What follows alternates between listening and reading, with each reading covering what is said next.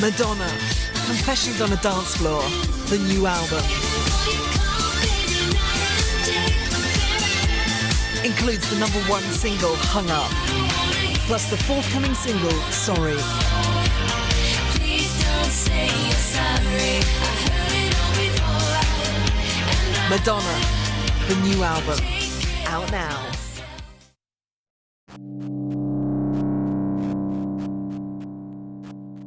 Welcome to the Spooky Electric Podcast by me, Trent Venegas.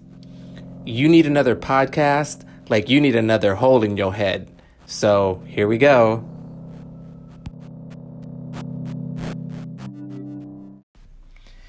It is time once again for another episode of Spooky Electric. And once again, I am joined by my friend, Austin Riva. Here I am once again. Who seems to have to be my guest of choice whenever I do a Madonna episode. Today is November 15th, 2020, and it is the 15th anniversary of the release of Madonna's iconic album, Confessions on a Dance Floor. So, like we did with True Blue and like we did with Bedtime Stories, Austin and I are going to have a lively, spirited chat about the geniusness that is Madonna's disco-infused Confessions on a Dance Floor album. Yeah, I've got my second drink cracked and I'm ready to party. All right, so let's start out with, getting through the basic factoids about Confessions. It is the 10th studio album that Madonna released.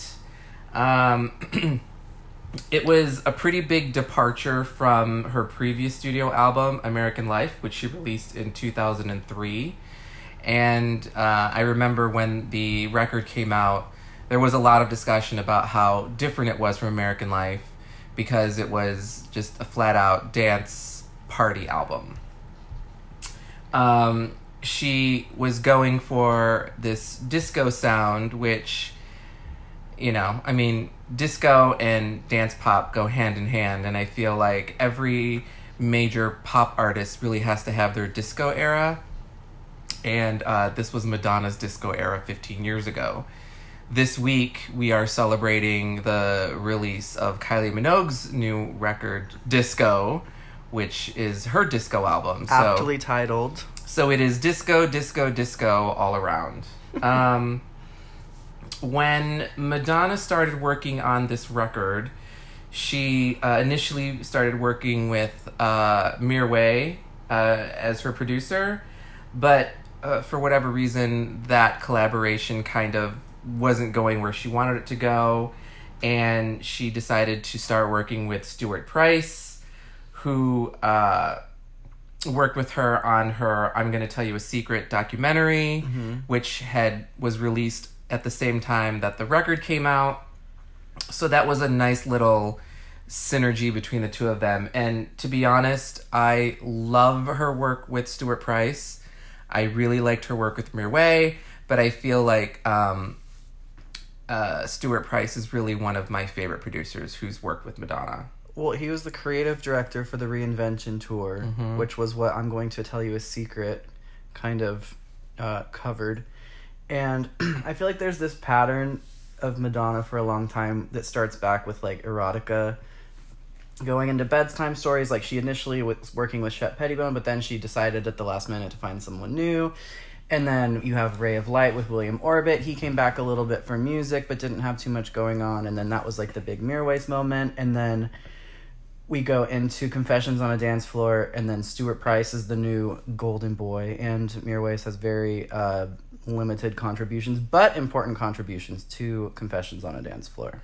Yeah, I actually hadn't realized that is a pattern, and you're 100% right. You're really good at, seeing those kinds of behind-the-scenes production patterns.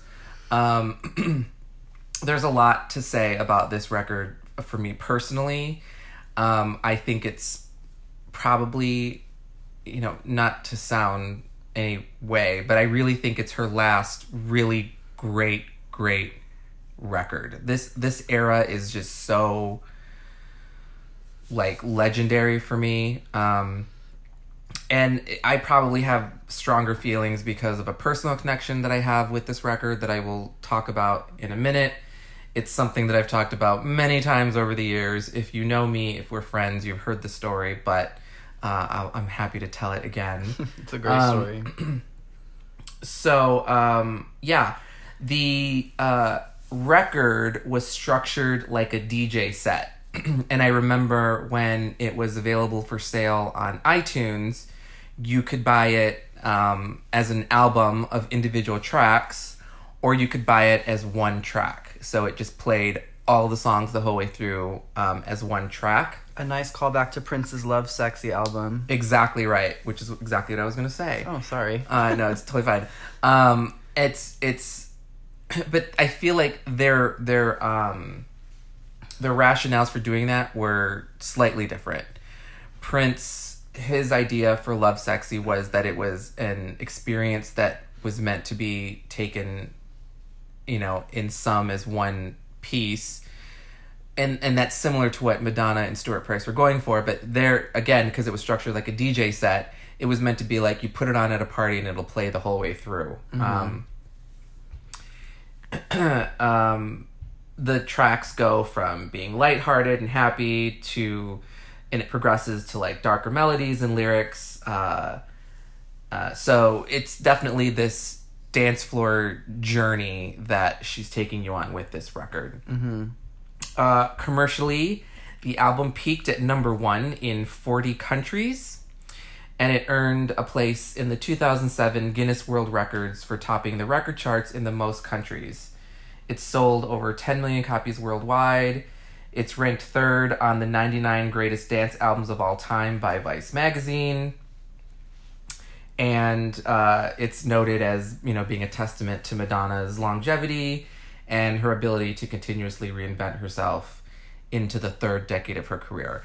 Yeah. So Madonna was still going strong. We're not really going to talk a lot about American Life, but American Life was not really a critical or commercial high point for her. And as we mentioned in previous podcast episodes where we talked about Madonna, she's really good at taking criticism, or she's really good at rebounding from negative criticism and negative commercial success, and coming back stronger and punching through and then like just soaring. Well, like I said on the Bedtime Stories episode, Madonna thrives best when she has something to prove to people. And I know we're not going into American Life, but this context is important because my first memory of Madonna music as a kid was when Die Another Day was the lead single from the James Bond film of the same name, and I'm a James Bond stan, like beyond stan, and all the music I listened to as a kid was only because of James Bond. So that was my introduction to Madonna. I was like, oh cool, she sings like this Electra Bond song. But then there was the whole thing with the American Life video, and then it got pulled. And the only song that I really remember of Madonna's before Confessions was Hollywood, because I was always on VH1 Top 20 Countdown before I went to school. But yeah, she really ruffled a lot of feathers. This was the same era that the Chicks made their comment about being ashamed of George Bush being from Texas, and it was like a very volatile time in the United States. Madonna, I still think to this day she's never recovered commercially in the United States from that era. Just like the Dixie Chicks never really recovered. And I mean, I am older, so I remember what the political landscape and what like the pop culture felt like. And at the time, it felt like it was the worst thing that we could ever endure. Little did we know that was not the case. And to think about how much everyone railed against that Republican administration compared to the one that we're suffering with, and thank God almost out of now. But yeah, any criticism of George W. Bush or the government was taken as a huge affront to like America itself, and it's kind of like this is like where the seeds of like cancel culture started. Well, and it's weird because when you think about the spectrum of American popular music, like you think about Bob Dylan and Joan Baez and Joni Mitchell and all these people, their whole entire point of why they were popular was protesting the American political system. And it was like for this weird moment in time, the artists that were doing that were viewed as pariahs and not like, you know, Madonna definitely didn't do or say anything that was more controversial than Bob Dylan or Joan Baez would have said in the 60s, but it was a different time. And It is now a completely different time from that, which is quite interesting. I completely agree. You know, the protest era songs of like the 60s and 70s, you know, war was on the other side of the planet. It was something that you just read about in the news. It never had touched American soil. And September 11th, 2001 completely changed the way that we as a country viewed war and terrorism, and it just changed the whole entire nature of how this country views politics. And you know, some people think it's like us versus them sort of thing. So all of that is all tied into what American life was kind of mired in from its inception. So to bounce back from that, to move on and to try and change the conversation, Madonna very wisely decided to work on an upbeat, buoyant dance record. And she sat down and did an interview with John Norris at MTV. There are not a lot of really great interviews with Madonna about this record when the record came out, because the documentary I'm Gonna Tell You a Secret was coming out at the same time. So all of the promo was really pushed for promoting the film. And the album was talked about, but kind of like secondhand, and it really wasn't like all she talked about. So, like I said, there aren't like a lot of great interviews, but the one that she did with John Norris is really good. And I'm going to play a portion of it for you now, where John asks her and she talks about the record kind of in general. And then she goes into talking about why she wanted Confessions on a Dance Floor to be a more buoyant, dancey, happy record, coming off of the more serious, politically laden American life. So here's that snippet now.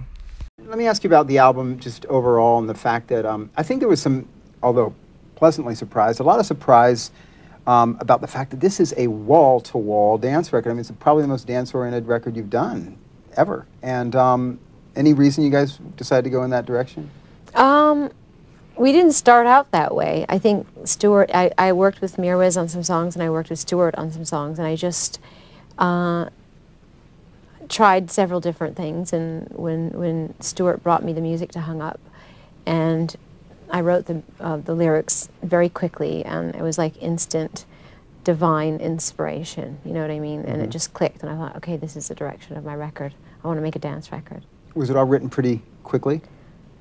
A lot of the songs were, but I'd written stuff as I was on the road as well. Stuart and I had been collaborating while we were on tour, and we took a lot of that stuff that we did and morphed them into songs. You find time even when you're on the road and with the sound checks backstage, yeah. after, in between sound checks of the show, and stuck in hotel rooms. Right. In boring cities, there's not that many. Right. New York's not one of them, but yeah. Los Angeles, however, is for people to sleep, as the song goes. Yes, well, yes. Poetry. Right. Don't take it literal. Gotcha. I get these things. Do I you get live these in LA? Concepts. No. Oh. No. Okay. Visit there. You said that very emphatically. Oh, no. Okay.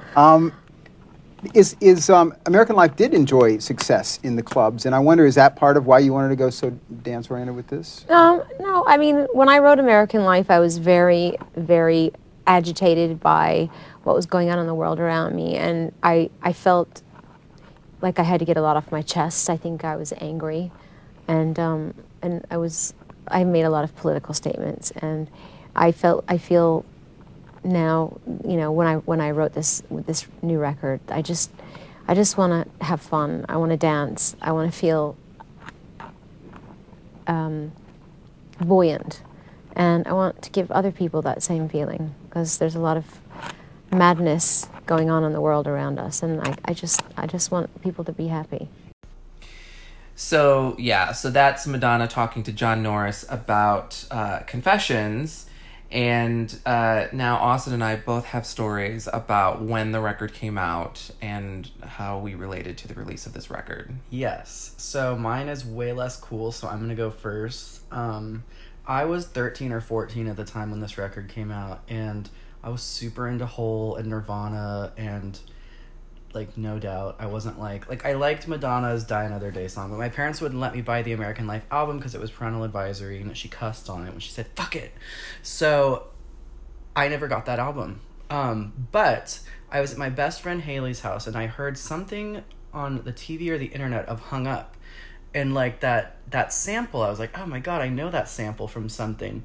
And in my head, I was like, oh, it's from The Legend of Zelda, the video game. She's sampling The Legend of Zelda. How rad is that? And I was like, that's so cool. Like, I'm going to actually buy a Madonna record because she did that. And I told Haley, and she's like, are you sure that's from Legend of Zelda? I'm like, trust me, I know my synth solos. So we walk to Target from her house, and we get the CD, and I'm just like, this is so dance. But how cool that she sampled Zelda. And so then I got online, and it was actually ABBA. And I had gotten confused because I used to have an A-Teens CD, which was a Disney band that covered ABBA songs for Radio Disney. And this whole convoluted thing came together in my head. The only reason I bought a Madonna album was because I thought she was sampling my favorite video game, but I was an idiot. So that's how I got Confessions. But you ended up growing up to be a very big ABBA fan, so... Mm-hmm. Like, you know more about ABBA than I do. Well, ABBA's a band that I've always loved in the background, mostly because, like, my childhood of having that A-Teens CD, but, I mean, ABBA's one of the greatest bands in rock and roll history. And Madonna, since day one, has always sampled ABBA as one of her biggest influences, which I think is important going into this album. So, my story is, like, my favorite story to tell of all time.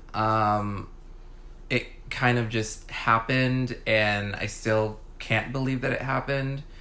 So, let me just take you back to the autumn of 2005. So, I'm still living back in Michigan. I had started writing Pink is a New Blog a few years before, and when I wrote my blog, which ended up becoming my full-time career, and it, ran for like 12 years, and it took me all around the world. So before all of that happened, I was writing it, in my spare time, just for fun, and not thinking that it was ever going to become anything. So it kind of was like not underground, but no one read it for like the first 2 years. Like, not even my friends. I used to like make my friends, did you read my blog last night? Whatever. But for whatever reason, my humor, my wit, and the subject matter all conspired to, and it was kind of like a right moment, right time sort of thing. Blogs hadn't happened yet. The word blog was still brand new. So I was filling this space in pop culture and entertainment gossip reporting that, people would have to wait weekly to get like their, magazines to read about celebrity news. And here I was, writing about that news from my perspective as a fan every single day. So that gained in popularity. I started getting attention. And it was in 2005 that I had decided that I was going to move to either LA or New York. It was always going to be LA, but I kind of had New York on my mind as well. But I was flying from Detroit to LA and to New York fairly regularly, taking meetings because I didn't really know what I was doing. I had a friend who worked in reality TV here in LA, and he was the only person I knew in the business. So he helped me, navigate these meetings with like lawyers, and I almost did a TV show. I mean, that's a whole other story.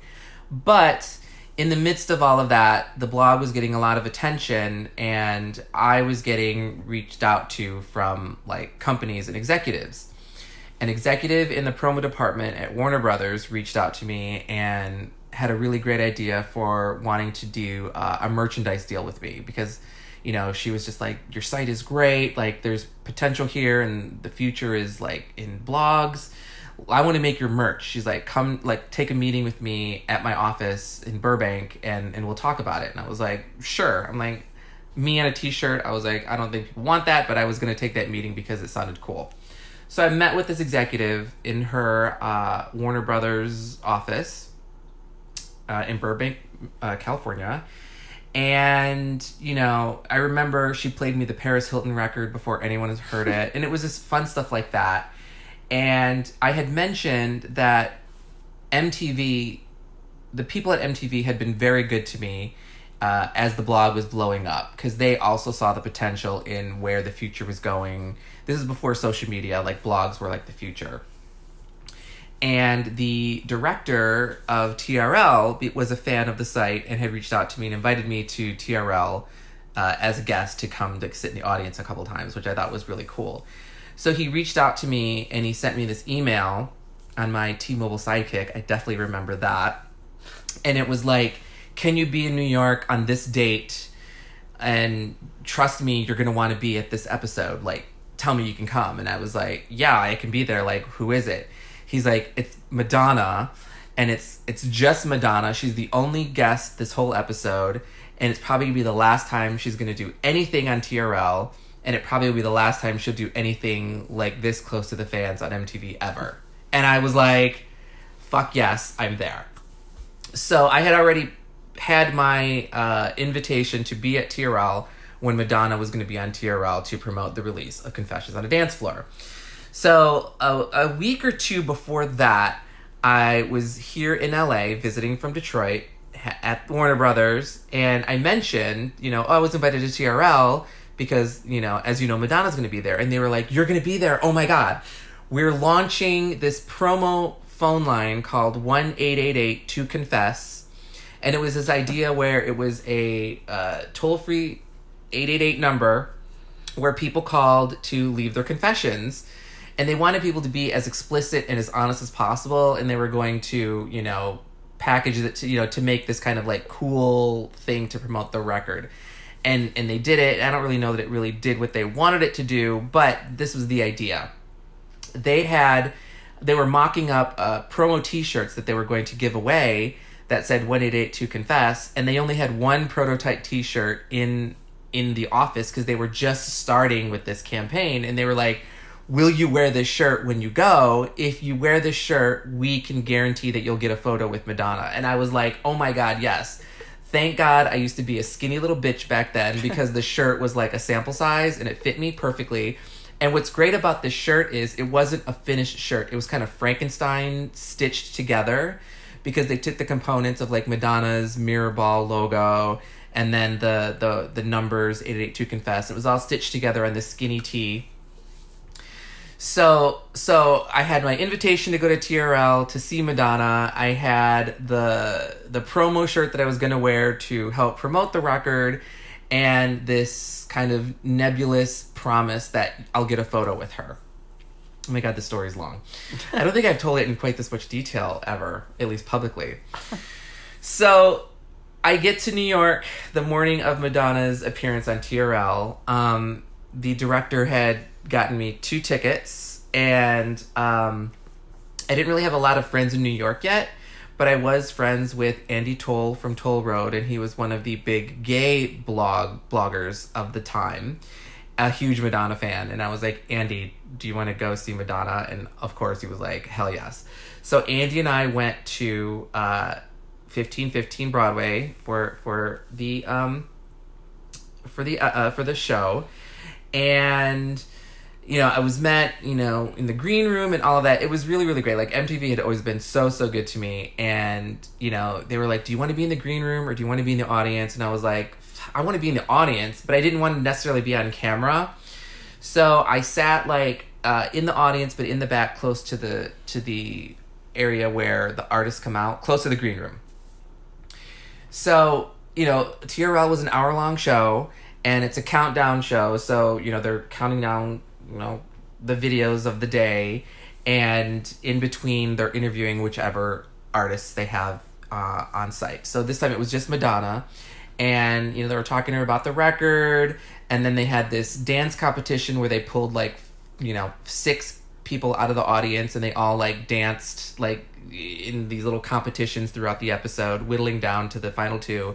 And the winner was going to get a ticket to see I'm Going to Tell You a Secret, the documentary film, the next night with Madonna at some theater in New York. I wasn't paying attention to any of this. I was sweating bullets. I was like shitting my pants because like Madonna's like right there. I'm going to meet Madonna. Or I thought I was going to meet Madonna, and I was just a complete mess. So the minutes are ticking away, and we're down to the last commercial break before the end of the show. And honestly, I thought I was just going to see her at the end, hi, photo, and that was it. So it's the last commercial break before the end of the episode, and they come and get me, and they bring me backstage. And Madonna is sitting like in this chair, and it looked like a throne. I don't know, like it was just such a surreal moment for me, and I'm just trying to describe it as I remember it. So she's like sitting on a throne. She's purposely looking down. She didn't want to make eye contact with anyone because obviously it was clear she didn't really want to talk to anyone. Like she was just there to do what she had to do, and she was going to go. So she was getting like, you know, her makeup retouched and her hair retouched. And I remember like, you know, they kind of like pushed me toward her, and I was like, what the fuck am I supposed to do? Like, hi, like, what do you say? Hi, Madonna? Like, I didn't know what to say, and I was so afraid of doing something wrong and getting dragged out of there, like, you know, by my neck, that I didn't want to do anything wrong. So I'm standing there trying to get her attention, just like, you know, waving in my mind, but not really doing anything. And her hairstylist, noticed me, and he recognized me because he knew my blog. Now, I have to tell you, Madonna and her people had no idea I was going to be there. She had no idea that, you know, A, TRL invited me, and B, Warner Brothers had me there promoting with the shirt. She knew none of this. She was just there to do whatever. So her hairstylist, you know, I credit him with me getting to meet her. So he saw me, and he was like, oh, he's like, you're that blogger, Trent. And I was like, yeah. And he says to Madonna, you have to meet this guy. He's like this really hot new blogger, and he's from Detroit. And as soon as she said I was from Detroit, I saw like the iciness on her whole demeanor completely melt away. And she looked up at me, and she turned her head to the side, and she was like, you're from Detroit? She's like, what are you doing here? And I went, what are you doing here? And I don't even know why I said that, but it was just, I just said, and then she laughed, and she was like, I guess we're just hanging out at TRL together. And I was like, oh my God. And then she was just nice. She was nice to me. She, you know, she asked me some questions, and honestly, I don't even remember what the conversation was, to be honest. Like, the fact that I was communicating with her was all that I, like, my hearing went away, like, everything went blank in my head, and I'm just communicating with Madonna. And then a photographer comes up, because the photo that we took, I didn't take the photo, a photographer came up. So she sees the photographer, she's like, so, should we take a picture? And I was like, yeah, sure. I'm trying to be cool, and I'm just like, oh my God, freaking out. So she stands up, and she's standing right next to me, and she's shorter than me, even in her heels. I'm not tall, but she's tiny. And it was when I was up close to her that I noticed that she smelled amazing, and she had diamond chips on the ends of her eyelashes. So when she was getting her makeup redone, they were making sure that her diamond chips were still on her eyelashes. And this is something that you would not have noticed unless you were standing like literally up in her face. Like, it was this, I remember it was such a small detail that only the people like in her literal, you know, face could notice. And yet it was such a fabulous detail that she like, I want to have diamond chips on my eyelashes. So there we are, and I'm standing next to her, and I remember standing very rigidly with my hands to my side because I was afraid of touching her, because I didn't want to, like, you know, I've met celebrities before that and after that, and a lot of times there's hugging and handshaking and there's physical contact, but with Madonna, I did not want to risk anything, even after all of the friendliness and the little conversation that we had. So I didn't want to touch her. So I'm standing with my arms to my side, And then she puts her arm around my waist and pulls me into her. And I could feel, like, my soul leave my spirit. I was like, I could die. Like, I can die. Like, this is the pinnacle of my existence. If I dropped dead right there, I would have lived the best life. So we take the photo, and I love the photo, but like I could tell my face was twitching because I was trying to smile, but I was like shaking because I was so nervous, and I was just like, don't blink, like I didn't want anything to be wrong. And, oh God, imagine. And it was just, so we took the photo, the guy goes away, and then she looks at me and she's like, so I gotta go pick one of these two guys as the winner. She's like, who do you think I should pick? And I had no fucking idea what to say, because as I said, I wasn't really paying attention to what was happening through this whole entire episode of TRL. Like, there's this dance like this, I know now because I watched it after the fact, so I had to refresh my memory of that episode, but I didn't know. And I just said, you should pick that guy. I just picked one. I honestly didn't know if he was better or not, and she's like, you think? And I was like, yeah.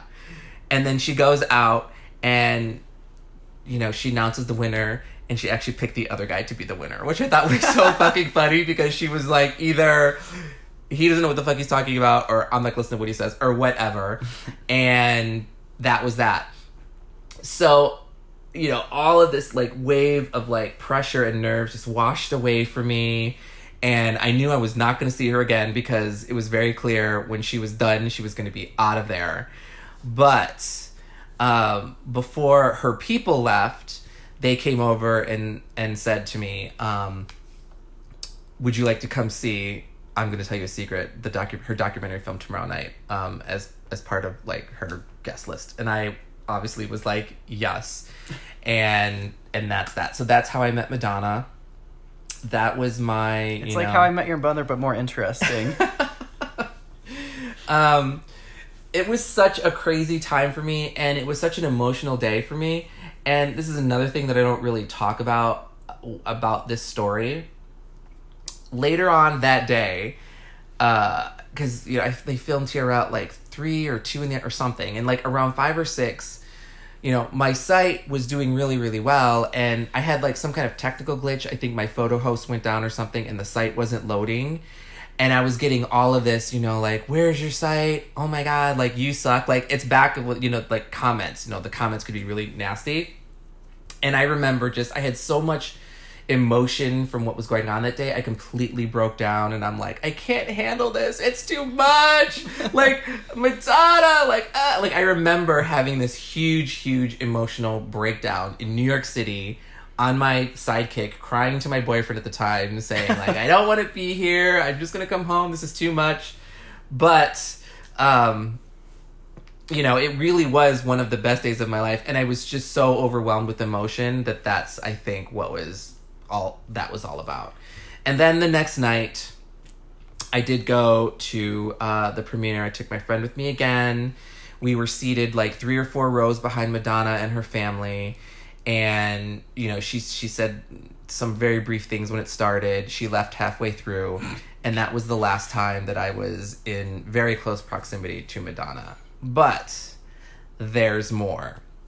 From that moment on, through at least her next 3 tours, her promo people, I don't know if it was that that she liked me. I don't think it was that she liked me and was like, hey, hook that guy up. I think that they liked that I was a fan. They saw that the site was popular, and they were like, you know, let's get him on our promo train. So for the Confessions tour and for the subsequent tours, at least for 2 to 3 tours after, I want to say, I was always offered front row tickets to any show I wanted to see. I remember specifically because I saw Confessions a few times, the Confessions tour, the New York show, her publicity person reached out to me and asked me what me and my boyfriend's t-shirt size was. And when we got to the show, we had gift bags with every single piece of merchandise that they were selling for us. And we each got them. Could that be one of the things you're wearing right now? It is one of the t-shirts that I'm Wow, wearing. it's held yeah. up so well over 15 years. Yeah. The one thing that I did lose over the years that really, it doesn't really bother me, but it was a very cool souvenir from that tour was the riding crop. So the riding crop that she uses at the opening of the Confessions tour, they sold that like a little, I mean, it wasn't like a real riding crop, but it was decently made leather riding crop. And at the butt end of it had the disco ball, Madonna's disco ball logo for Confessions. Dare I ask how you lost it? I think I lost it in a move, honestly, because I remember I had it when I was still living here in West Hollywood. So, fun fact that isn't really fun to anyone, no one's going to care about this, but before I met Austin, I lived in the building across the street from where Austin lives now. Yeah. So I had already moved out to my current apartment where I live now, and then I met Austin, and then he moved into he has a condo across the street from where I used to live when I was in West Hollywood. So I definitely remember that I had the riding crop and all that stuff when I was living in West Hollywood, but then I lost it in the move, and so good move. So yeah, that's my Madonna story. And I mean, anybody that is a Madonna fan, nobody gets to meet Madonna. She does not meet her fans. She does not take photos with people. But what I will say is you're not the only person who's met her that has said that she's really nice. But it's funny, and this is something I've noticed over the years, because every celebrity that's met Madonna is like, oh, she's such a bitch. Mm-hmm. But then anytime there's like, because I used to work in the service industry in a restaurant, and I knew so many people who had served her over the years, and they always said she's the best tipper and the nicest, most fun person. And I kind of think that Madonna just hates famous people, but she's like pretty cool if you're cool. yeah. And because if I was walking down the street and I saw Madonna walking towards me, I would fully expect her to push me in front of a bus for her own daily, just like, that was the fun thing she did today. Yeah. But I think that she's nicer than people give her credit for. I think that she thinks that the celebrity establishment is bullshit and fake. Like when she, does like the vomit thing when Kevin Costner says that her show was neat. And a story that I just heard the other day where the writers of Like a Virgin had never met Madonna for years. I just told Trent this story the other day. And so Billy Steinberg and the other guy whose name I'm blanking on, they wrote Like a Virgin for Madonna. They were like these iconic songwriters from the 80s, but they had never met her. And so... What other songs did they write? Oh gosh, I don't remember. Like 80s hits. Most of them are a little bit schmaltzy, which I was like, they wrote Like a Virgin. And when you hear Billy Steinberg say like why he wrote Like a Virgin, it like kind of ruins the song, so I don't recommend you do that, because it's really like creepy old guy, like in his mind. I mean, I remember you told me True Colors by Cyndi Lauper was one of the songs Yes. Yeah. But yeah. Like iconic songs. You know these songs. Yeah. But so they were like, for years they'd never met Madonna. So the Blonde Ambition era, she's like walking out of a building with Warren Beatty, and whoever's in Madonna's entourage is like, oh, Madonna, this is the guy who wrote Like a Virgin. And he walks up to her and puts out his hand. He's like, oh, wow, Madonna, I've always wanted to meet you. This is such an honor. And she said, well, now you have, and then walked away. And Warren Beatty started laughing at him when, like, it was just like, I was just like, oh. But then, like, you hear those stories, but then I hear, like, people in LA or Las Vegas that have served her, and they're always like, Madonna's the most fun. Like, we always look forward to her coming in, because she always tips the entire restaurant, and she turns it into a party. I mean, obviously, I thought about that moment a lot over the last 15 years. Mm-hmm. And, I don't want to presume what she knew. Maybe she did know that she was supposed to take a photo with some kid wearing a promo shirt. Maybe the studio was like, hey, we have, a plant in the audience wearing one of your shirts. Just take a picture of him that we're going to put on the website or something. So maybe she, and... No, she's not going to just be nice just because somebody's well, no, that's what I'm saying. Like, she purposely was not making eye contact when she was backstage. So I was standing there for a good minute, probably felt like 15 hours, but I was standing there for like a good minute, and I didn't know what to say. No one was saying anything.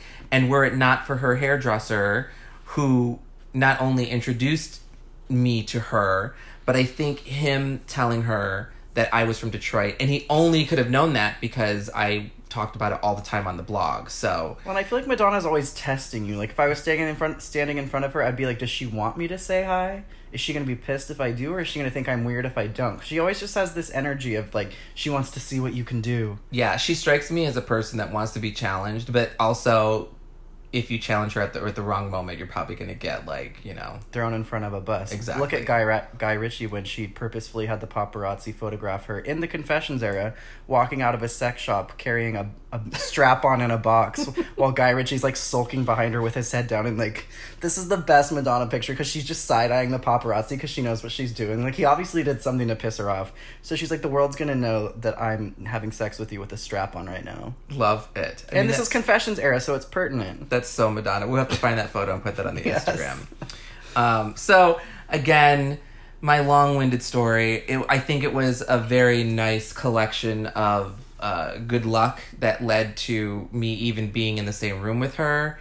And, you know, that Detroit connection is what really sealed the deal, I think. And... again, it's one of my favorite stories of all time. It's one of the best memories and experiences I've ever had. And every time Facebook or whatever social media reminds me of the anniversary of that photo, I always repost it. And I'm like, here it is again. So I'm going to go on the record now. And Austin, you'll probably outlive me. When I die, I need that photo on display. Which is interesting because when... so Pink is a New Blood kind of continued to grow, and it was professionally revamped a few years into its success. But for a long time, it was very hodgepodge. I just did all the HTML myself. So on the side banner at the very end of the banner, I had a small version of me and Madonna. And the heading was just like, now I can die. And it's so funny because whenever I repost that photo on Facebook or whatever, fans of my site who still remember and who I'm still friends with on social media, they're like, oh my God, I remember the now I can die caption, which I think is so cute. So. And all the Nina Gordon stands out there can cross off your Nina Gordon bingo tonight for obscure references. It's a shame it didn't happen in 2003. It happened in 2005. Well, you can cross off another obscure Nina Gordon bingo reference, everyone. Okay, so now let's get into the track list of the playlist that we put together for this episode. And it's essentially the album in order, and then a couple of live tracks from the Confessions on a Dance Floor tour, and some remixes, B-sides, and we'll talk a little bit about some unreleased stuff, demo stuff, and bonus tracks. So, track 1, Hung Up, the lead single from the album, the aforementioned track that you thought sampled Legend of Zelda, but in fact samples ABBA. Yes, it samples Gimme, Gimme, Give Me a Man After Midnight. And something to know about that sample is that ABBA does not let people sample their original work. Mm-hmm. They are very, very selective. In fact, I don't know that they'd ever let anybody sample their work before then. But I know that Madonna had written a personal letter to Bjorn and Benny from ABBA saying, like, hey, I've got this song and kind of doesn't work without the sample, because if you've heard the demo, it kind of doesn't. And they let her use it, and it became one of the most iconic uses of a sample in, like, music history, in my opinion. Yeah, I was not a real ABBA fan up to that point. I mean, I'm not a huge... I mean, I appreciate them, but I was unaware that it was such a big song. The song sounded familiar. The sample sounded very 70s. So it didn't surprise me that it was someone big like ABBA. And then having heard, like you said, the demo without the sample, it is a very different track. It just doesn't work. Mm-hmm. And as far as opening tracks and lead singles, it's definitely one of her best. Yeah. It set the standard for what we could expect from the record, from the era, from the tour, from the whole vibe. Her whole look was like the 70s Farrah Fawcett hair flip, mm-hmm. and she was like she was wearing like lycra purple with her aviator glasses. Very, very 70s, very, very cool. The video is a great video. Madonna in the dance rehearsal space, like doing stretches and just looking amazing. It's so Madonna. Like, it's so, like, when I think about the Confessions era, I really think about, like, because Hung Up came out before the album did, and it did so well, and it really, really got me, and I think all of her fans, and people who weren't even necessarily, you know, vibing with her since the American Life album had come out. I think it really was a great way to just be like, okay, let's restart the record. You know, this is where I'm at now. Let's dance. Let's have fun. And it just did really well. Number one, I mean, it was just like a huge, huge hit. I remember it being in that T-Mobile commercial where she walks into the phone booth and answers the phone. And I also, speaking of the video, I've always wondered what the original David LaChapelle treatment for the video was, because he was the original director. And they had a whole treatment and stuff ready to go, and then him and Madonna didn't get along, and she, like, screamed at him on the phone, and then he was like, I'm not working with somebody who is like this. So he backed out of the video, and at the last minute they got this new director, but the original video was supposed to be this whole big David LaChapelle, and he's my favorite photographer. I love everything that he does. Like, the original, he did the original version for Britney's Make Me as well, which is kind of interesting, 2 scrapped videos from him. But I've always wondered what that video would have looked like. I mean, it's interesting that you're saying that. It's like the only common denominator is David LaChapelle. Like, we don't know, and that's never leaked, has it? Like, no, they never shot anything for it. Interesting. They were having disagreements over where the video was going to go. But the Hung Up video is great because because not only is it her, but it's also of its time. You have the people doing choreography on the Dance Dance Revolution machines. Yeah, that's and so you have brilliant. parkour, which, I mean, like, my nephews are obsessed with parkour. But back in 2005, I didn't know what the hell parkour was. Nobody did. That was very underground back then, in my perspective. You know, and we talk about, like, so this was Madonna's disco record, and obviously Madonna didn't invent disco, but she was still at this time pushing the boundaries of what the trends were. She was setting trends, not following them. And unfortunately, and Austin and I have talked about this many times over the course of our friendship, at a certain point, Madonna stopped setting trends and she started following trends, and I would argue not successfully. So this is why when I look back and I say the Confessions era was Madonna's last great, really, really great era, that's what I'm talking. You know, she's working with Stuart Price, who really hadn't, you know, he was not super big. Like, everything that she was doing sounded fresh, even though it was a nod to the past. She was doing it her way. I credit Stuart with how fantastic the music is on this record. Even the songs that aren't strong, and there are a couple. It's not a perfect record. For the longest time, I thought this is like a perfect record, but it really isn't. There are some songs that I find aren't super great. Yeah. But even those songs are fantastic because the music and the production are really interesting and great and fairly innovative. And I credit Stuart Price for all of that. I agree somewhat. And there's a certain song, when we get to it, I'm going to bring this conversation back up. But, yeah. Well, let's carry on. So track 2 is Get Together. And I have to say, as much as I love Hung Up, and I love all the singles from this record, honestly, I think Get Together is my favorite song. And this is a personal thing because, again, I can't not think about this record, these songs, and that moment where I got to meet Madonna without thinking about where I was in my life at that time. You know, big changes in my life personally and professionally, and the overwhelming emotions of, you know, being like this guy in Detroit, just doing this little blog that was for fun that never occurred to me would become something. And then suddenly it was like huge. It was really, really, it was enormous. It was just, it's hard to describe, and I don't want to, you know, belabor that point, but I seemingly overnight went from nothing to like, holy shit, I was being invited to like these events, the MTV VMAs, the Grammys, like red carpet, all these premieres, like it was crazy. So I have a very distinct memory of being here in LA. It was one of the trips where I was either looking for an apartment or I was meeting with whoever to talk about business, which was just crazy to me.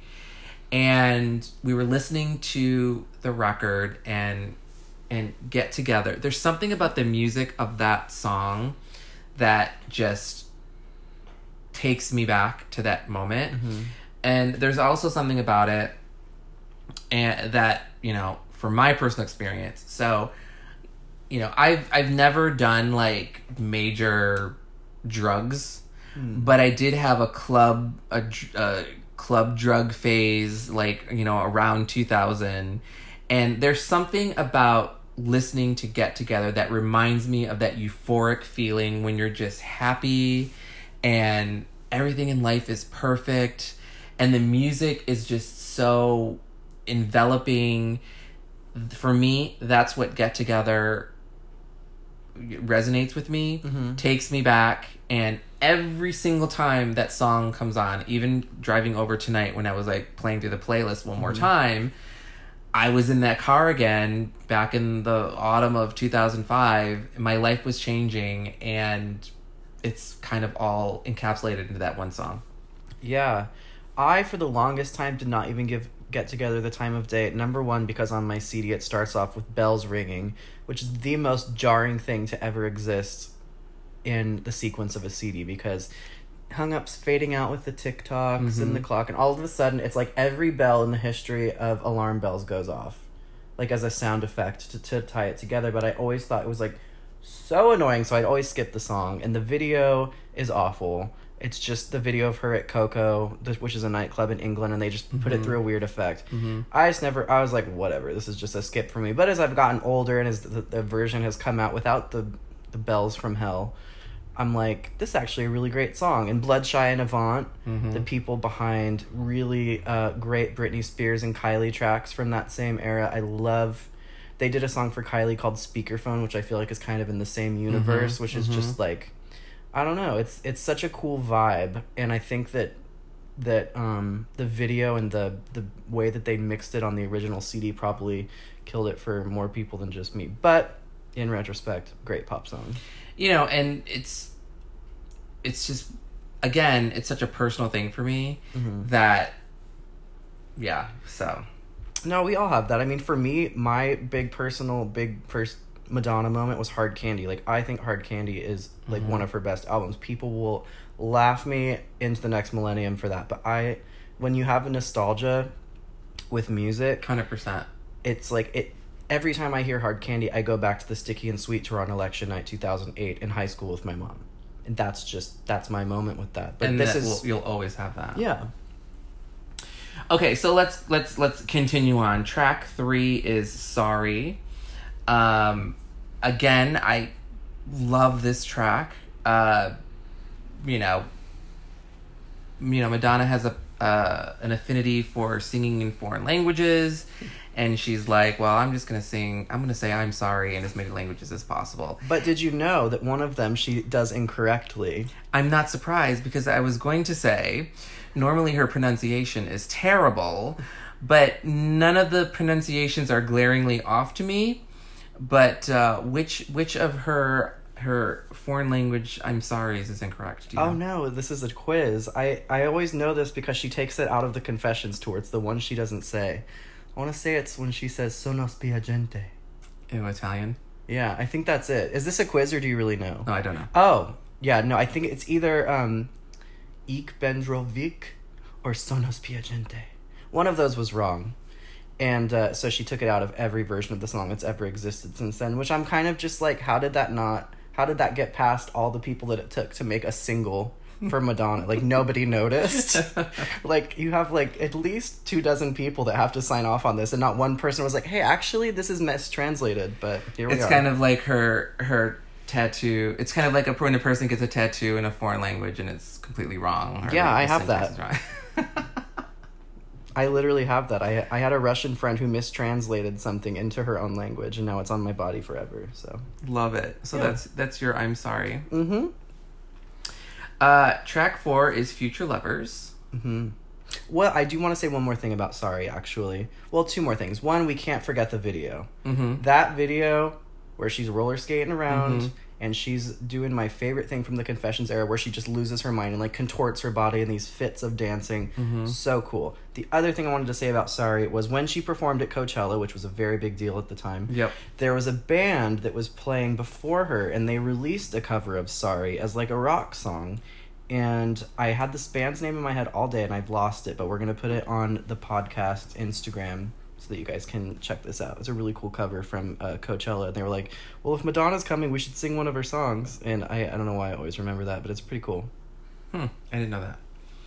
All right, track 4, Future Lovers. Future Lovers. Do we love it? We future love it. And I believe this is the only Mirwais contribution to Confessions. I think so. Maybe Let It Will Be. He did a lot of demos for a lot of songs on this album. Yeah, he did play guitar on another song, but he didn't produce it. So, but we'll when we get to that song, I'll mention it. But Future Lovers is the song that she opens her tour with. So the Confessions tour opens with Future Lovers. And that live version is later on in the playlist, and we'll talk about that when we get to there. Yes, we will. So, track 5 is I Love New York. Your favorite Madonna song. It is not my favorite Madonna song. For the longest time, even when I thought, Confessions is the perfect record, it's a silly song. She loves it. And when she was promoting the record, or whenever, because like I mentioned, during this promo period, she was really talking up the documentary, and then she was talking about the record as well. So it was mostly about the movie, then the record. And then if she said anything about the record, it was either about Hung Up or it was about I Love New York, because she loved that song for whatever reason. I do not love the song. I don't hate it, but it's not great. I think lyrically it's weak, and for a song that she loves so much, I wish she had really invested in making the lyrics stronger. Madonna is so weird. Like, when you watch I'm Going to Tell You a Secret, which is like 2 years before this album, she's already demoing I Love New York. And then if you get the documentary on the bonus CD, there's a demo of I Love New York. And then you have the Confessions album, I Love New York's on it. And then she only selects 2 album tracks to remix from the entire album. Guess which is one of them? I Love New York.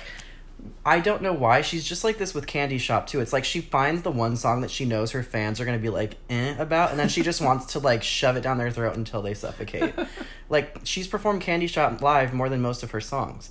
And like my issue, like the instrumental for I Love New York is sick. It's so cool. But yeah, the music is great. But the lyrics are just like, when I'm like, you're Madonna, you're gonna say F off, like say fuck off. Right. Like, she's like, you don't like my attitude and you can F off. Like, that's the most counterproductive statement I've ever heard. When you are talking about how much you love New York and you don't say fuck. Yes. Like, that's what kills me about it, And Just Go to Texas, isn't that where they golf? Like, what? But then live, she does the whole just go to Texas and you can suck George Bush's dick. And it's like, that's much more interesting than that's so much more New York. That's so much more New York. Yeah, but she was, she's trying to play it safe. But this song, I love the instrumental to it. I love Rock Donna, and I am just, it's fine. It's I Love New York. It is what it is. It's her one cringe song that she gets per album. Yeah. Yeah. And it's not the worst Madonna song ever. It's not I'm Going Bananas, so. I mean, she loved the song so much, she thought it was okay to rhyme dork with New York in the lyrics, which I'm just There is never an instance in any song, and I say this as a songwriter, that the word dork should be used lyrically. There's never a time where it makes sense. I'm not going to argue with that. Thank you. So, moving on to track 6, Let It Will Be. It's the most sensible song title I've ever heard.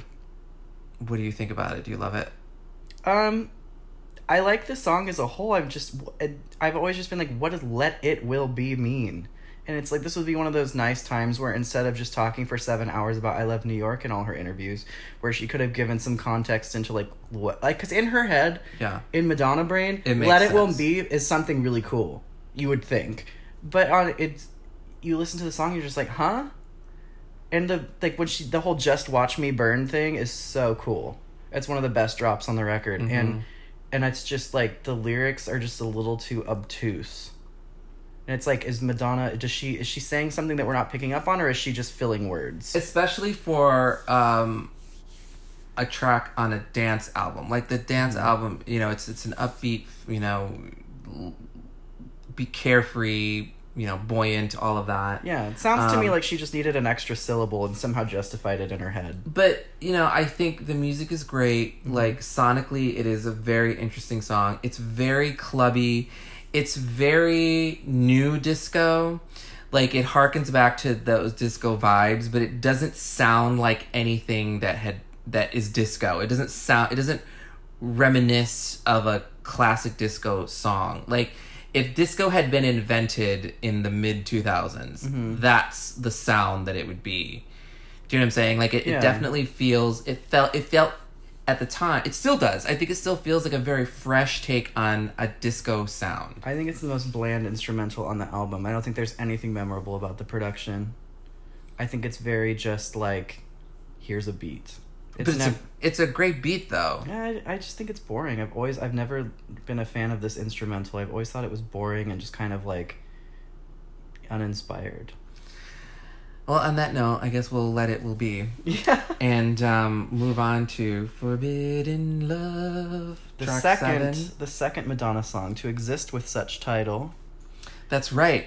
When you Google search for Forbidden Love, you should tack on 2005 after to make sure that you pull up the right one.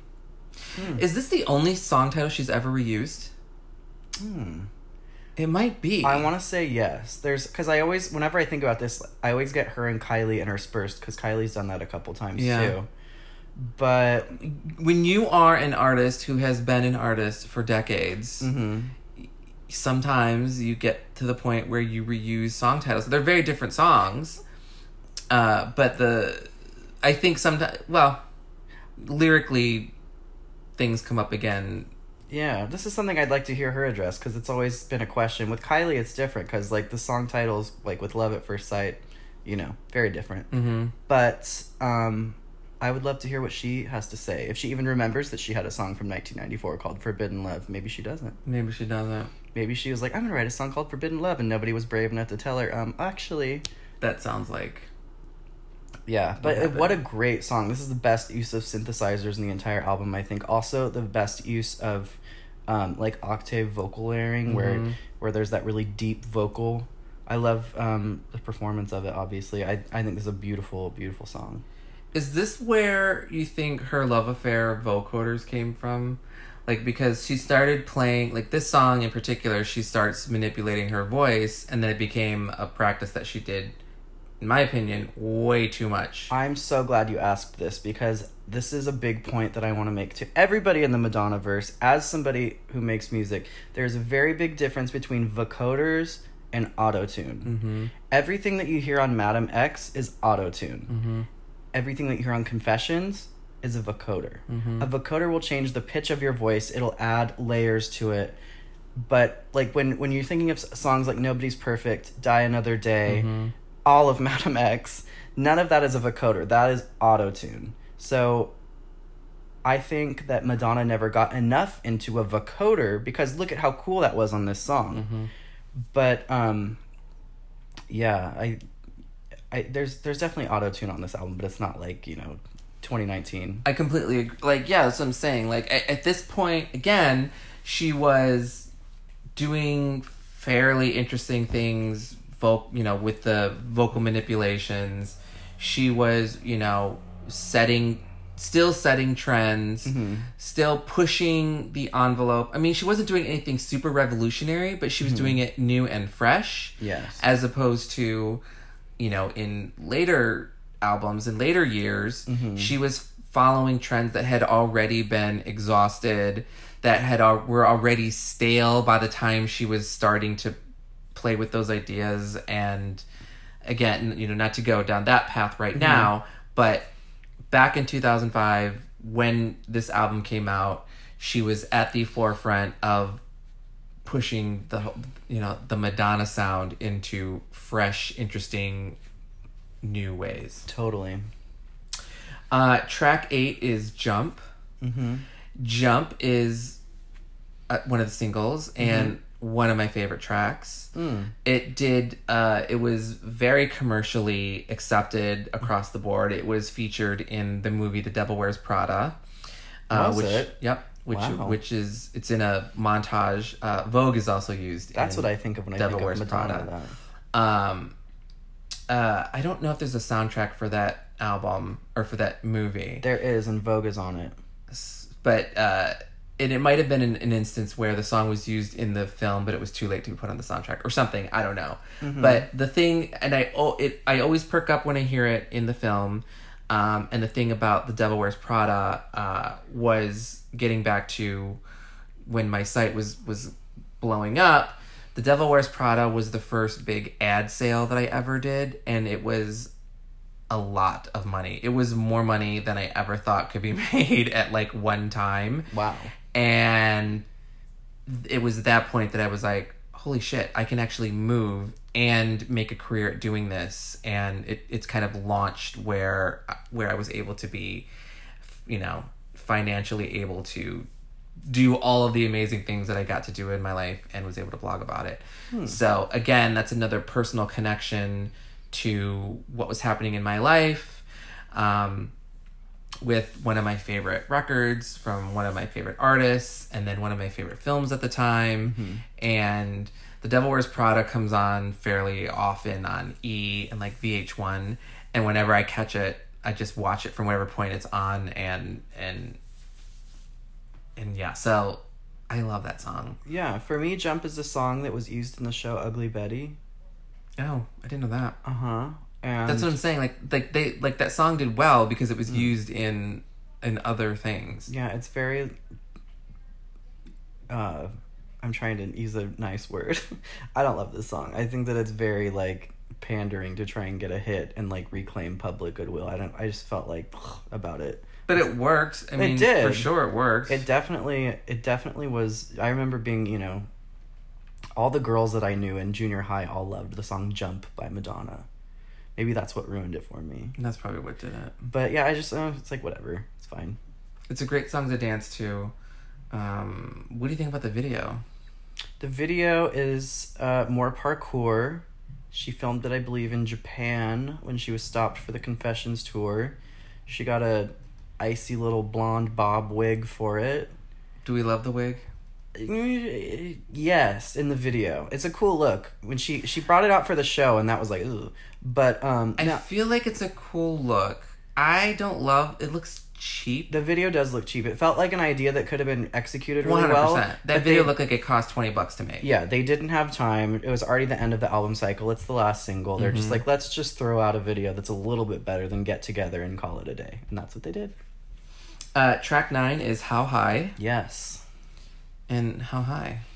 I love the lyrics to this song. This might be my favorite lyrics on the whole record. This song was always kind of meh to me, but then as time has gone on, this suffers from the same problem for me that Let It Will Be does.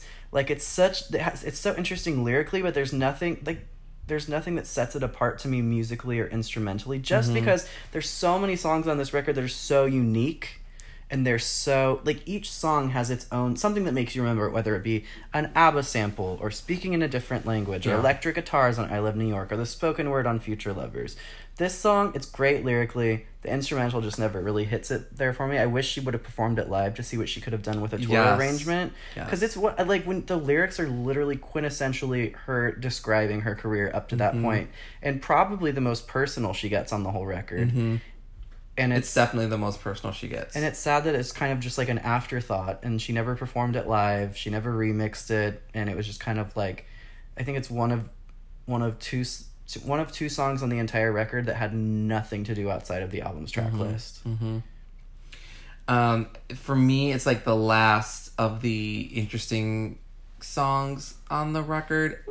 I mean, okay, so the next track is Isaac, and I love Isaac because it's so out of left field. It's not, if I were to describe to you, so Madonna, one of the biggest pop stars of all time, and she's putting out a dance record, and it is like a dance DJ set, you know, da da da da da, and then you hear Isaac, and you're like, what is going on?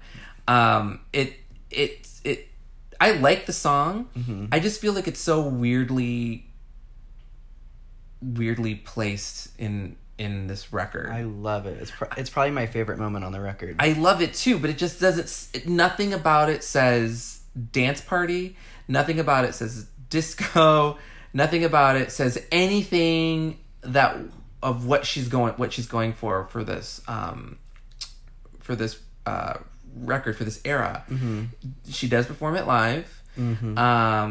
It's, to me, it screams, you know, like Kabbalah and all of that, you know, like there's a shofar, like there's a Jewish dude blowing a goat horn, you know, and it's a cool song, you know, like if Madonna was just like, you know, putting out a Kabbalah album and Shanti Askanti and all of that, you know, like if it was that, hell yeah, like that would be like the lead single.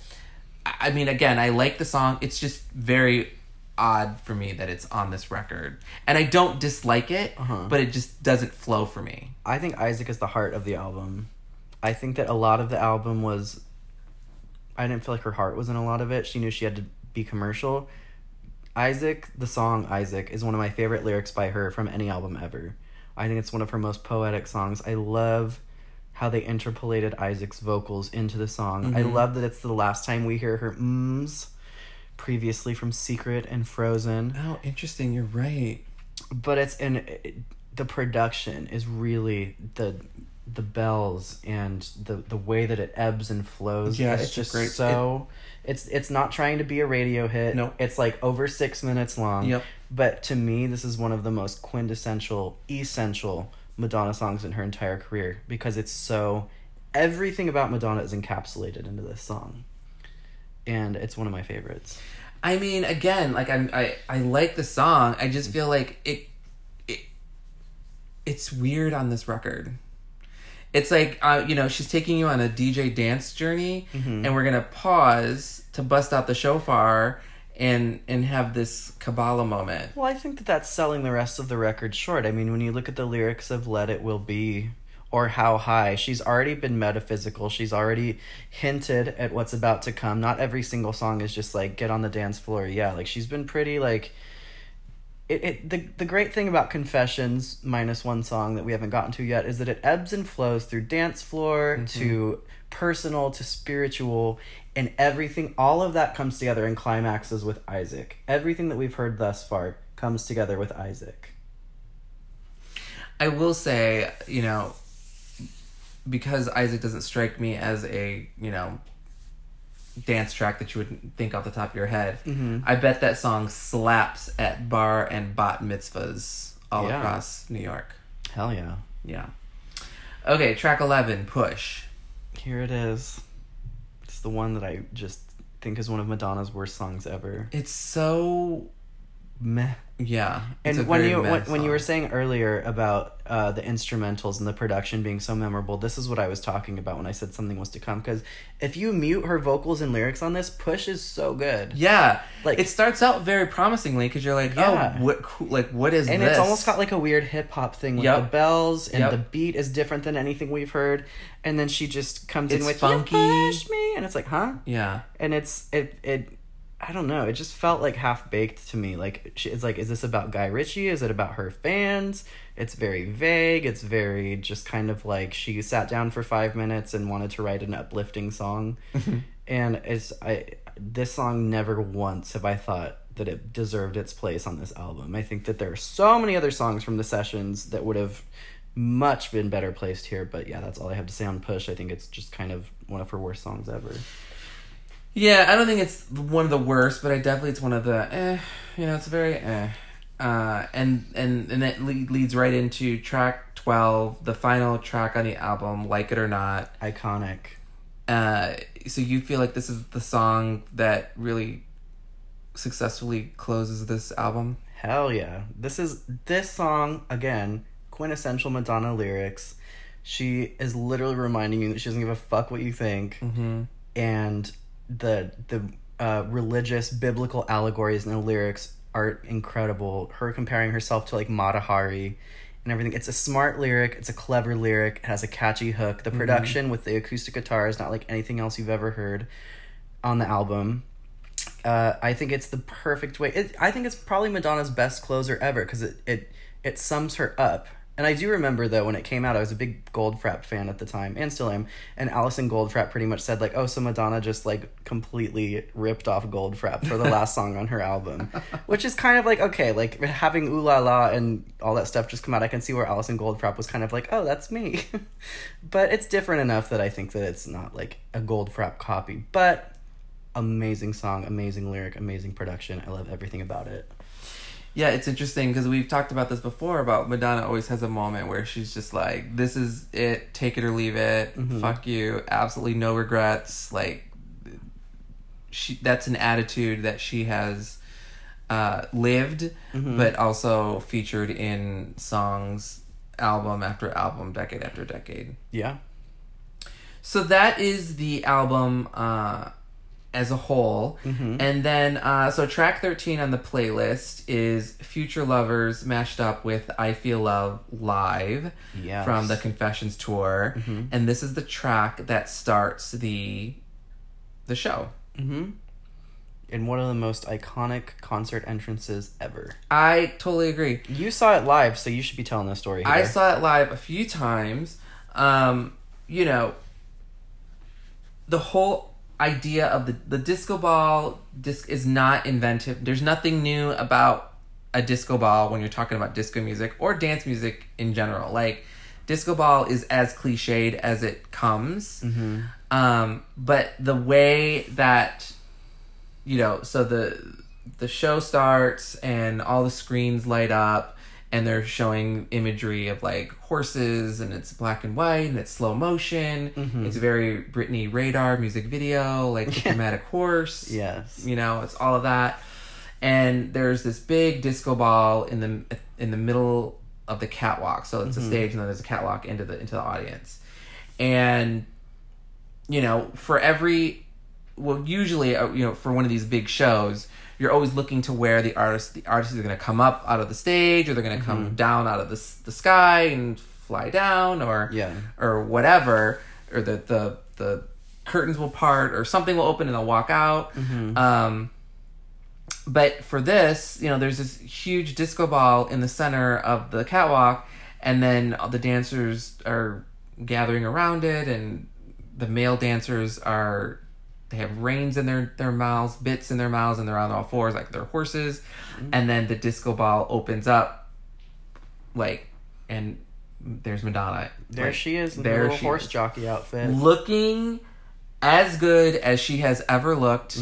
She is flawless in this show, in this era. The styling, I love the costumes. I love the whole equestrian vibe for this opening performance. Yeah. Mashing up Future Lovers with one of the most iconic disco songs of all time. I mean, again, not revolutionary, and not that the first time it's ever been done, but it's done so well, and it's so Madonna, and it's such a great way to start this show. And you know, the equestrian theme was all because she fell off a horse and broke some bones. She talks about that. She talked about that a lot in the promos leading up to the release of the film and the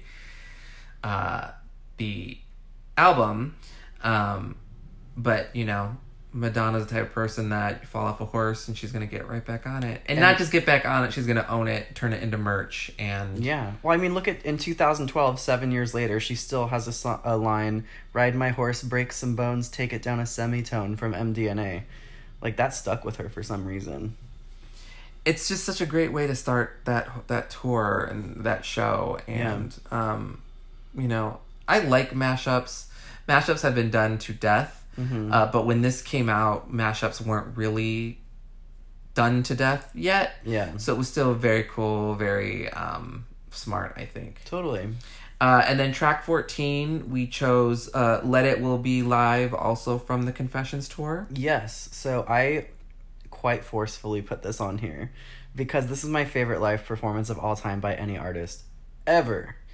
Number one, it uses the Paper Faces remix from one of the Confessions maxi singles, and it's way better than the instrumental from the album. And this is the performance that it's like Madonna always has, you know, like a bunch of choreographed dancing or big screens or props or something. This is where she literally has nothing but herself. Mm-hmm. And she's just going up and down the catwalk. She's giving the most intense energy I think she's ever exhibited live. Mm-hmm. She's like grabbing people's hats out of the audience and putting them on. She's going up and like getting like centimeters away from the camera. She's writhing around the stage and kicking her legs up She's in the air with having the beat. fun. Yes. You can tell she's really having and fun. she's letting loose because Yeah. she never lets loose. Everything is always so like tightly choreographed and has to be perfect. Here she's just feeling it, and that's why I love it so much. And it leads into her like collapsing on the stage, and then she does this beautiful acoustic version of Drowned World Substitute for Love, Mm-hmm. which I think is better than the album version. And one of my favorite moments of the show happens in between Let It Will Be and Drowned World, when a fan yells, yeah, and then she goes back to them and she says, yeah, we can do anything. Mm-hmm. And she's just so happy because you never Yeah. see her seeming like she's just happy and just enjoying the moment. She's never in the moment to me. And here is one of the rare times where we caught her lost in the moment, and I think that that's what makes it so special. And the remix is sick. But Yeah. yeah. Well, Madonna has been, or at least her people at Warner Brothers have been uploading old singles and remixes to streaming, and at present the remix of this track is not available on streaming, but hopefully it will be someday. Yes, I'll write Warner right now. Track 15 is Hung Up, the SDP extended vocal edit. Personally, I think the album track version of Hung Up is unsurpassed. Like, that's my favorite version of it. Agreed. But, you know, when you're going to the club and you're, you know, dancing and drinking and having fun, you know, this is a great remix to dance to. You know, the dial tone, like playing with the phone sounds and all that. Like, again, not revolutionary, kind of expected, but done cleverly and well. And I mean, I love that. And I want to say the first time since Vogue in 1990 that she had a proper extended dance mix of one of her songs. It wasn't just a complete from the ground up remix. Yeah. Which is interesting because, I mean, she's like such a huge dance artist, and, you know, we've talked about You Can Dance and all of that. Yeah. In previous things. Track 16 is Sorry, the Pet Shop Boys maxi mix. Love this track. Yes. Pet Shop Boys put their vocals on it, and they turned this Madonna song into like a Pet Shop Boys song, which I Yeah. think is cool. Totally. Yeah. And she incorporated it into the live Confessions tour version of Neil Tennant's vocal saying, "I'm sorry, so sorry, please forgive me," probably in the place of her mistranslated version of "I'm sorry," Interesting. which would be my guess. But That's a good guess. It never occurred to me. it's such like Neil made such a great hook with his new vocal contribution, and it's insane that the Pet Shop Boys and Madonna, this is the only time they've worked together. Yeah. Because they've spent decades saying that they want to work with each other. I'm like, why can't you make it happen? Like, imagine an entire album by Madonna produced by Pet Shop Boys. And the likelihood that, I mean, they didn't work together on it. Like, she sent them her music, and then they did what they did and sent it back, and that's it. Well, she liked it enough to put it in the live show. Well, she's smart. She definitely is smart enough to know when she's got gold in front of her and she's going to capitalize on it. Track 17 is Get Together, the Jacques Lucant mix. I love Get Together. This is a decent remix of it. Yeah. It's too dubby for me. I never liked any of the Get Together remixes because they all include so much of so little of the original song. Yeah. I listened to them probably once when the CD came out, and I was like, okay, that's all I'll ever listen to that. But it totally does harken back to, you know, when Madonna was putting out dubs, you know, for DJs. And I really do feel like because this record was such a dance-oriented album, that they really wanted to push these remixes out for DJs to spin them. And, you know, I don't necessarily recall a particular night where I was out and this was spun, but I'm telling you, these remixes, this one in particular, were played to death because, you know, Madonna was back in, you know, form, and people wanted to dance with her to her music, and here we go. Let's get together. I mean, dubs have never been my thing. It all feels very like, you know, let's go out and take a bunch of ecstasy and go to a circuit party, and I'm just... That's just not my thing. But there's a huge market for that, and I'm sure that they loved it. The Madonna fan base. Yeah. Yeah. Track 18 is I Love New York, the Thin White Duck remix. So Stuart Price remixed this. He sure did. And, you know, I don't love the original, but I like this. Yeah. I like this remix. It's very much what you would expect a Stuart Price extended remix of I Love New York to sound like. Yeah. Capitalizes on the best parts. Exactly. And it minimizes the... dork. It minimizes the dork. Exactly. Track 19 is Jump, Junior Sanchez's Misshapes mix. Junior Sanchez is someone that I've gotten to meet over the years. And he would spin at Misshapes. So Misshapes was a dance party in New York, but the Misshapes are the three DJs who created the party, and this was when Electro Clash and all of that was happening in the early 2000s. Anyone who was anyone went to Misshapes in New York, and everyone was photographed, and you just wanted to be photographed because they put it on their website the next day, and you know, last night's party and all of that stuff. Like, it was very of the moment. It was very of that 2000s era. Madonna went to Misshapes to promote this record. She and Stuart showed up one night. I was not in New York at the time, very unfortunately, so I had to read about it and then blog about it from Detroit because I wasn't living in LA yet. Had I gotten the heads up, I definitely would have been in New York for that night. But it was very much that generation's 80s,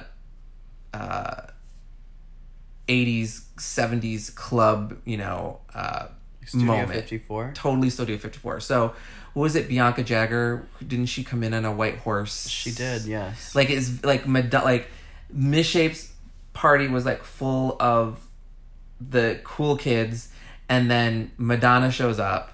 You know, twice the age of all of them, and people just like the seas parted, and she and Stuart go right up to the DJ booth, and cameras flash, cell phone cameras flashing. It still was not smartphone era time yet.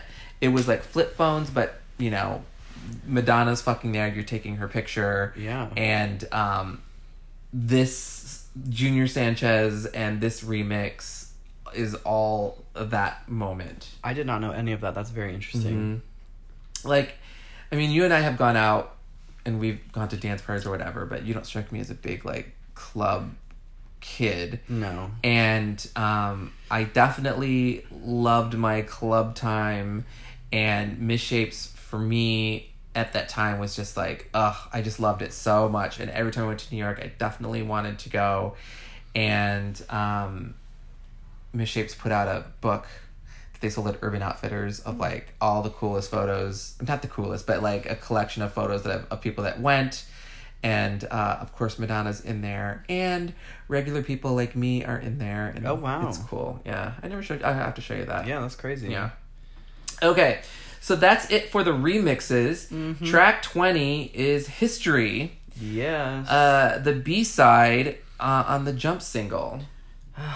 Okay, so I'm going to air a grievance I have with this song. Okay, here it comes. So, let me preface by saying that the unreleased songs from Confessions on a Dance Floor are incredible, for the most part. One of the first ones that ever leaked was a song called History. And with the parentheses of Land of the Free. And because this leaked, as this has been told to me, this is the version I've been told, is Madonna was pissed that it leaked, so she had Stuart Price do a dub version for the single, which is just so anticlimactic because, again, History, Land of the Free has incredible lyrics. They're very political, but not, like, offensive. They're it's such a well written, well produced song. Isn't it possible that she was definitely trying to get away from that whole anything political, even if it was smartly done? I mean, I feel like, well, I mean, again, we're not talking about American Life, but she probably was maybe a little gun-shy. Yes, I'm sure she was pissed off that the song leaked, and we definitely know that Madonna gets pissed off when her music leaks, and she gets in this punitive mode where she's like, well, I'm just gonna, you can't have it. I'm gonna put out something that's different. So, yes, I agree, but I also think, you know, maybe she just wanted to stay away from anything that was remotely capable of dredging up the shit she dealt with American Life. I could see that, but we're also on the 4th single of the album, the final single. She's like touring the world telling everybody to suck George Bush's dick. I don't think she was like, are people going to be offended by my slight references to politics? But you never know. No, I mean, of course. Do I think she cared personally? No, but like, she dealt with backlash from it that was, you know, not great. Yeah, I don't know. I mean, and she had dealt with that previously. Like, we talked about this before when Bedtime Stories came out. Like, she almost, like, erotica almost destroyed everything that she had amassed up to that point.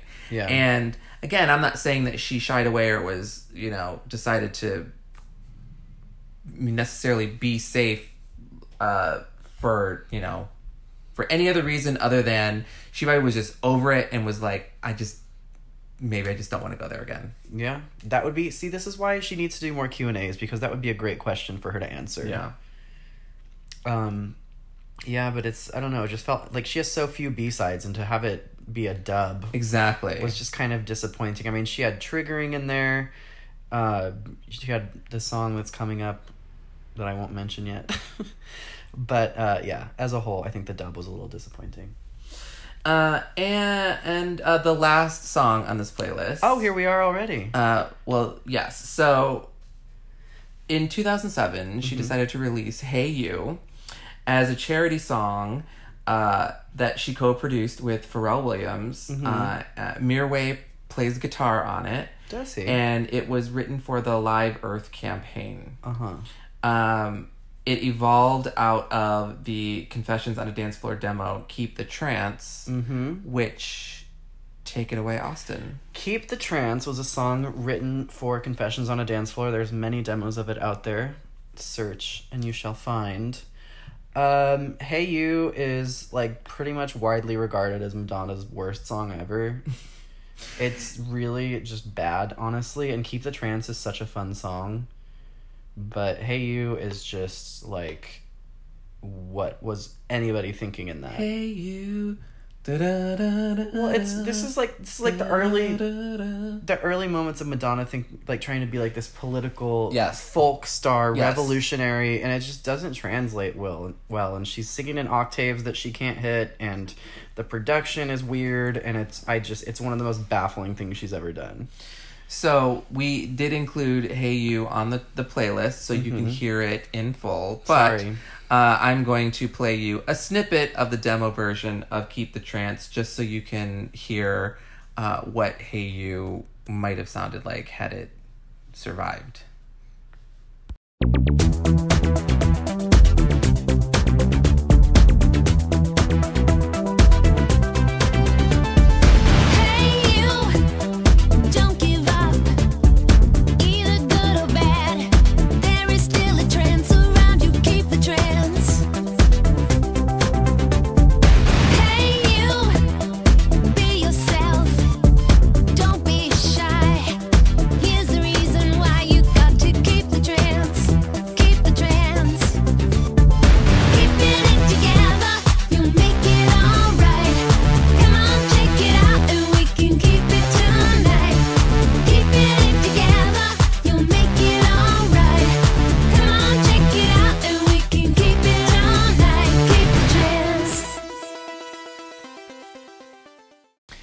So that's what the song could have sounded like. Hey You was released digitally on May 24, 2007, so a couple years after Confessions. It was initially released as a free download for 7 days before it was sold, so you were able to download it for free if you wanted to. People paid for Hey You? People paid for it.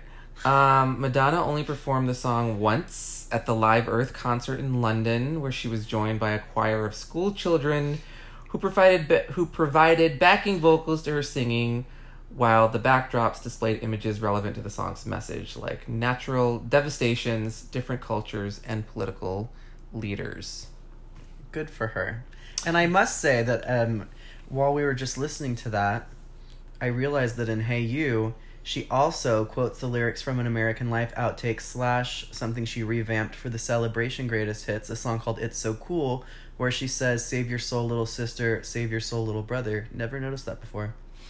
It's interesting. I mean, you're a songwriter, so maybe you can speak to this, but it seems to me like, because I don't write music, but I'm sure artists have like all of these lines or bits of melody that just don't work out, and they kind of just go in like this, folder of ideas.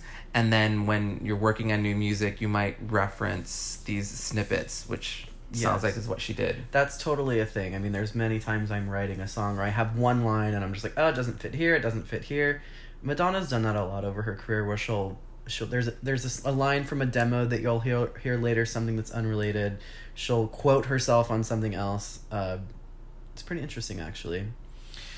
So that's it for the playlist. So that's those are the 21 songs that we've selected for this playlist. There's one more song that we want to talk about before we wrap up this episode. Yes. Well, actually, I have two, because there was 2 deluxe bonus tracks for Confessions on a Dance Floor. Number 1 was a song called Super Pop, which was on the Icon, which was Madonna's fan club, her online fan club. Yeah, that was the Icon exclusive. Yeah, so if you were a member of her fan club, which is called Icon, you got an exclusive gift every year or every time she put out a record. And the song Super Pop was a bonus track that was only made available to Icon fan club members like me. So I was a member of Icon at that time, and I did get Super Pop as a download. What do you think of the lyrical content of Super Pop?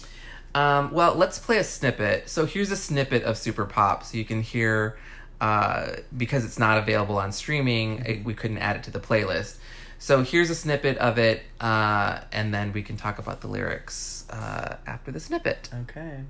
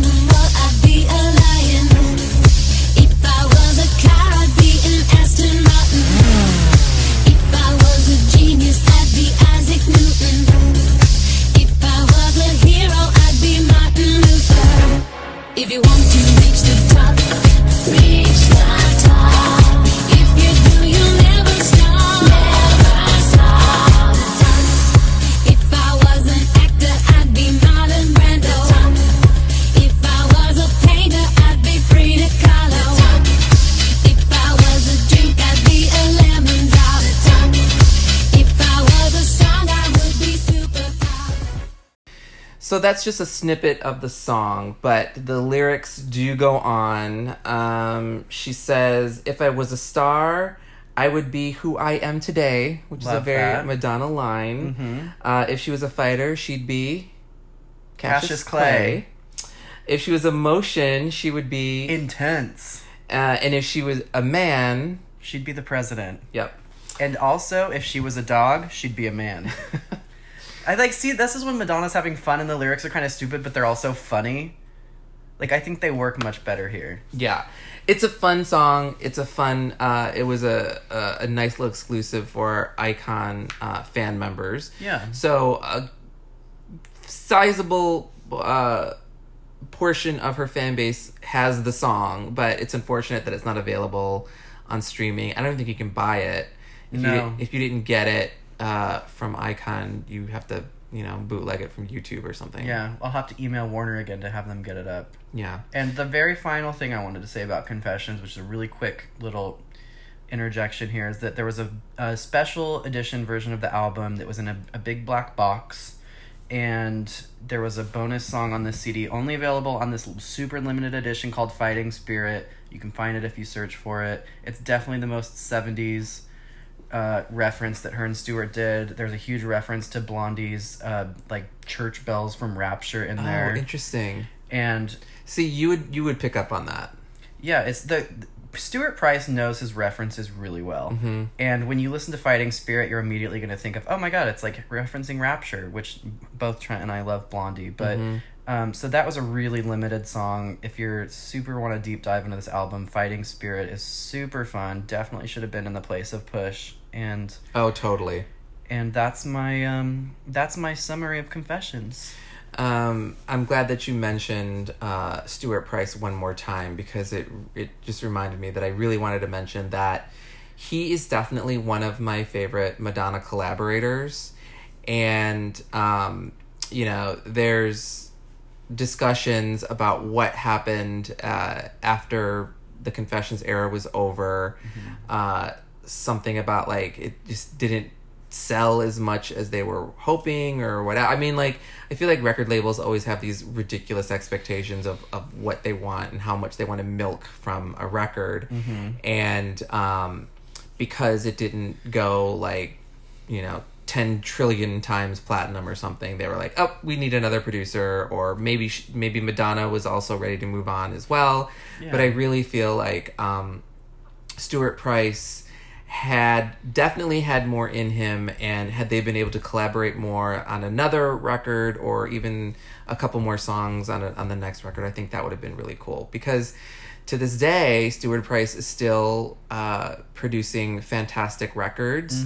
He produced Dua Lipa's current record, and then she put out a remix of one of her songs which features Madonna. So Stewart Price kind of is back into the kind of Madonna realm again, not fully on the peripheral, but he is a fantastic producer. I love his work.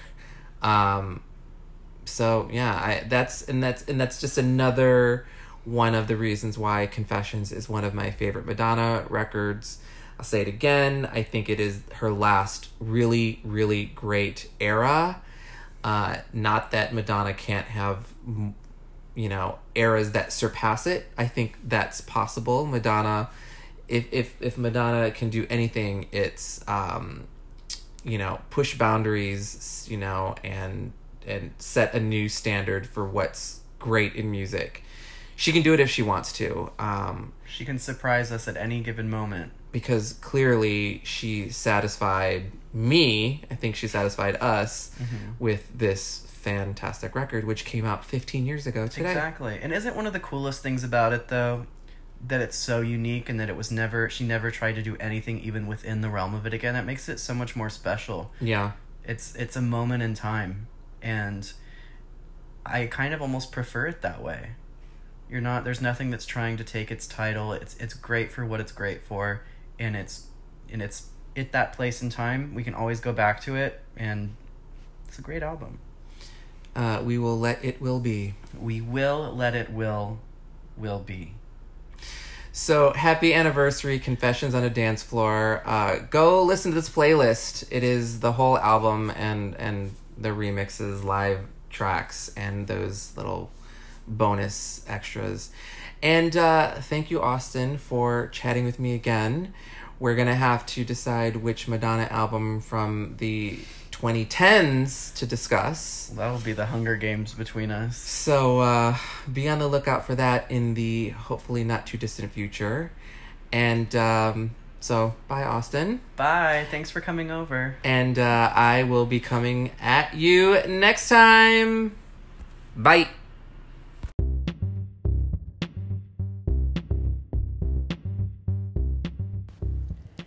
Each episode of Spooky Electric has a playlist that I have created for each individual episode. The playlist can be found on my Spotify account, Trent Venegas, in the playlist folder titled Spooky Electric. The playlist track listings are listed on the Spooky Electric Instagram at Spooky Electric, where the O's are zeros. SP00KY ELECTRIC.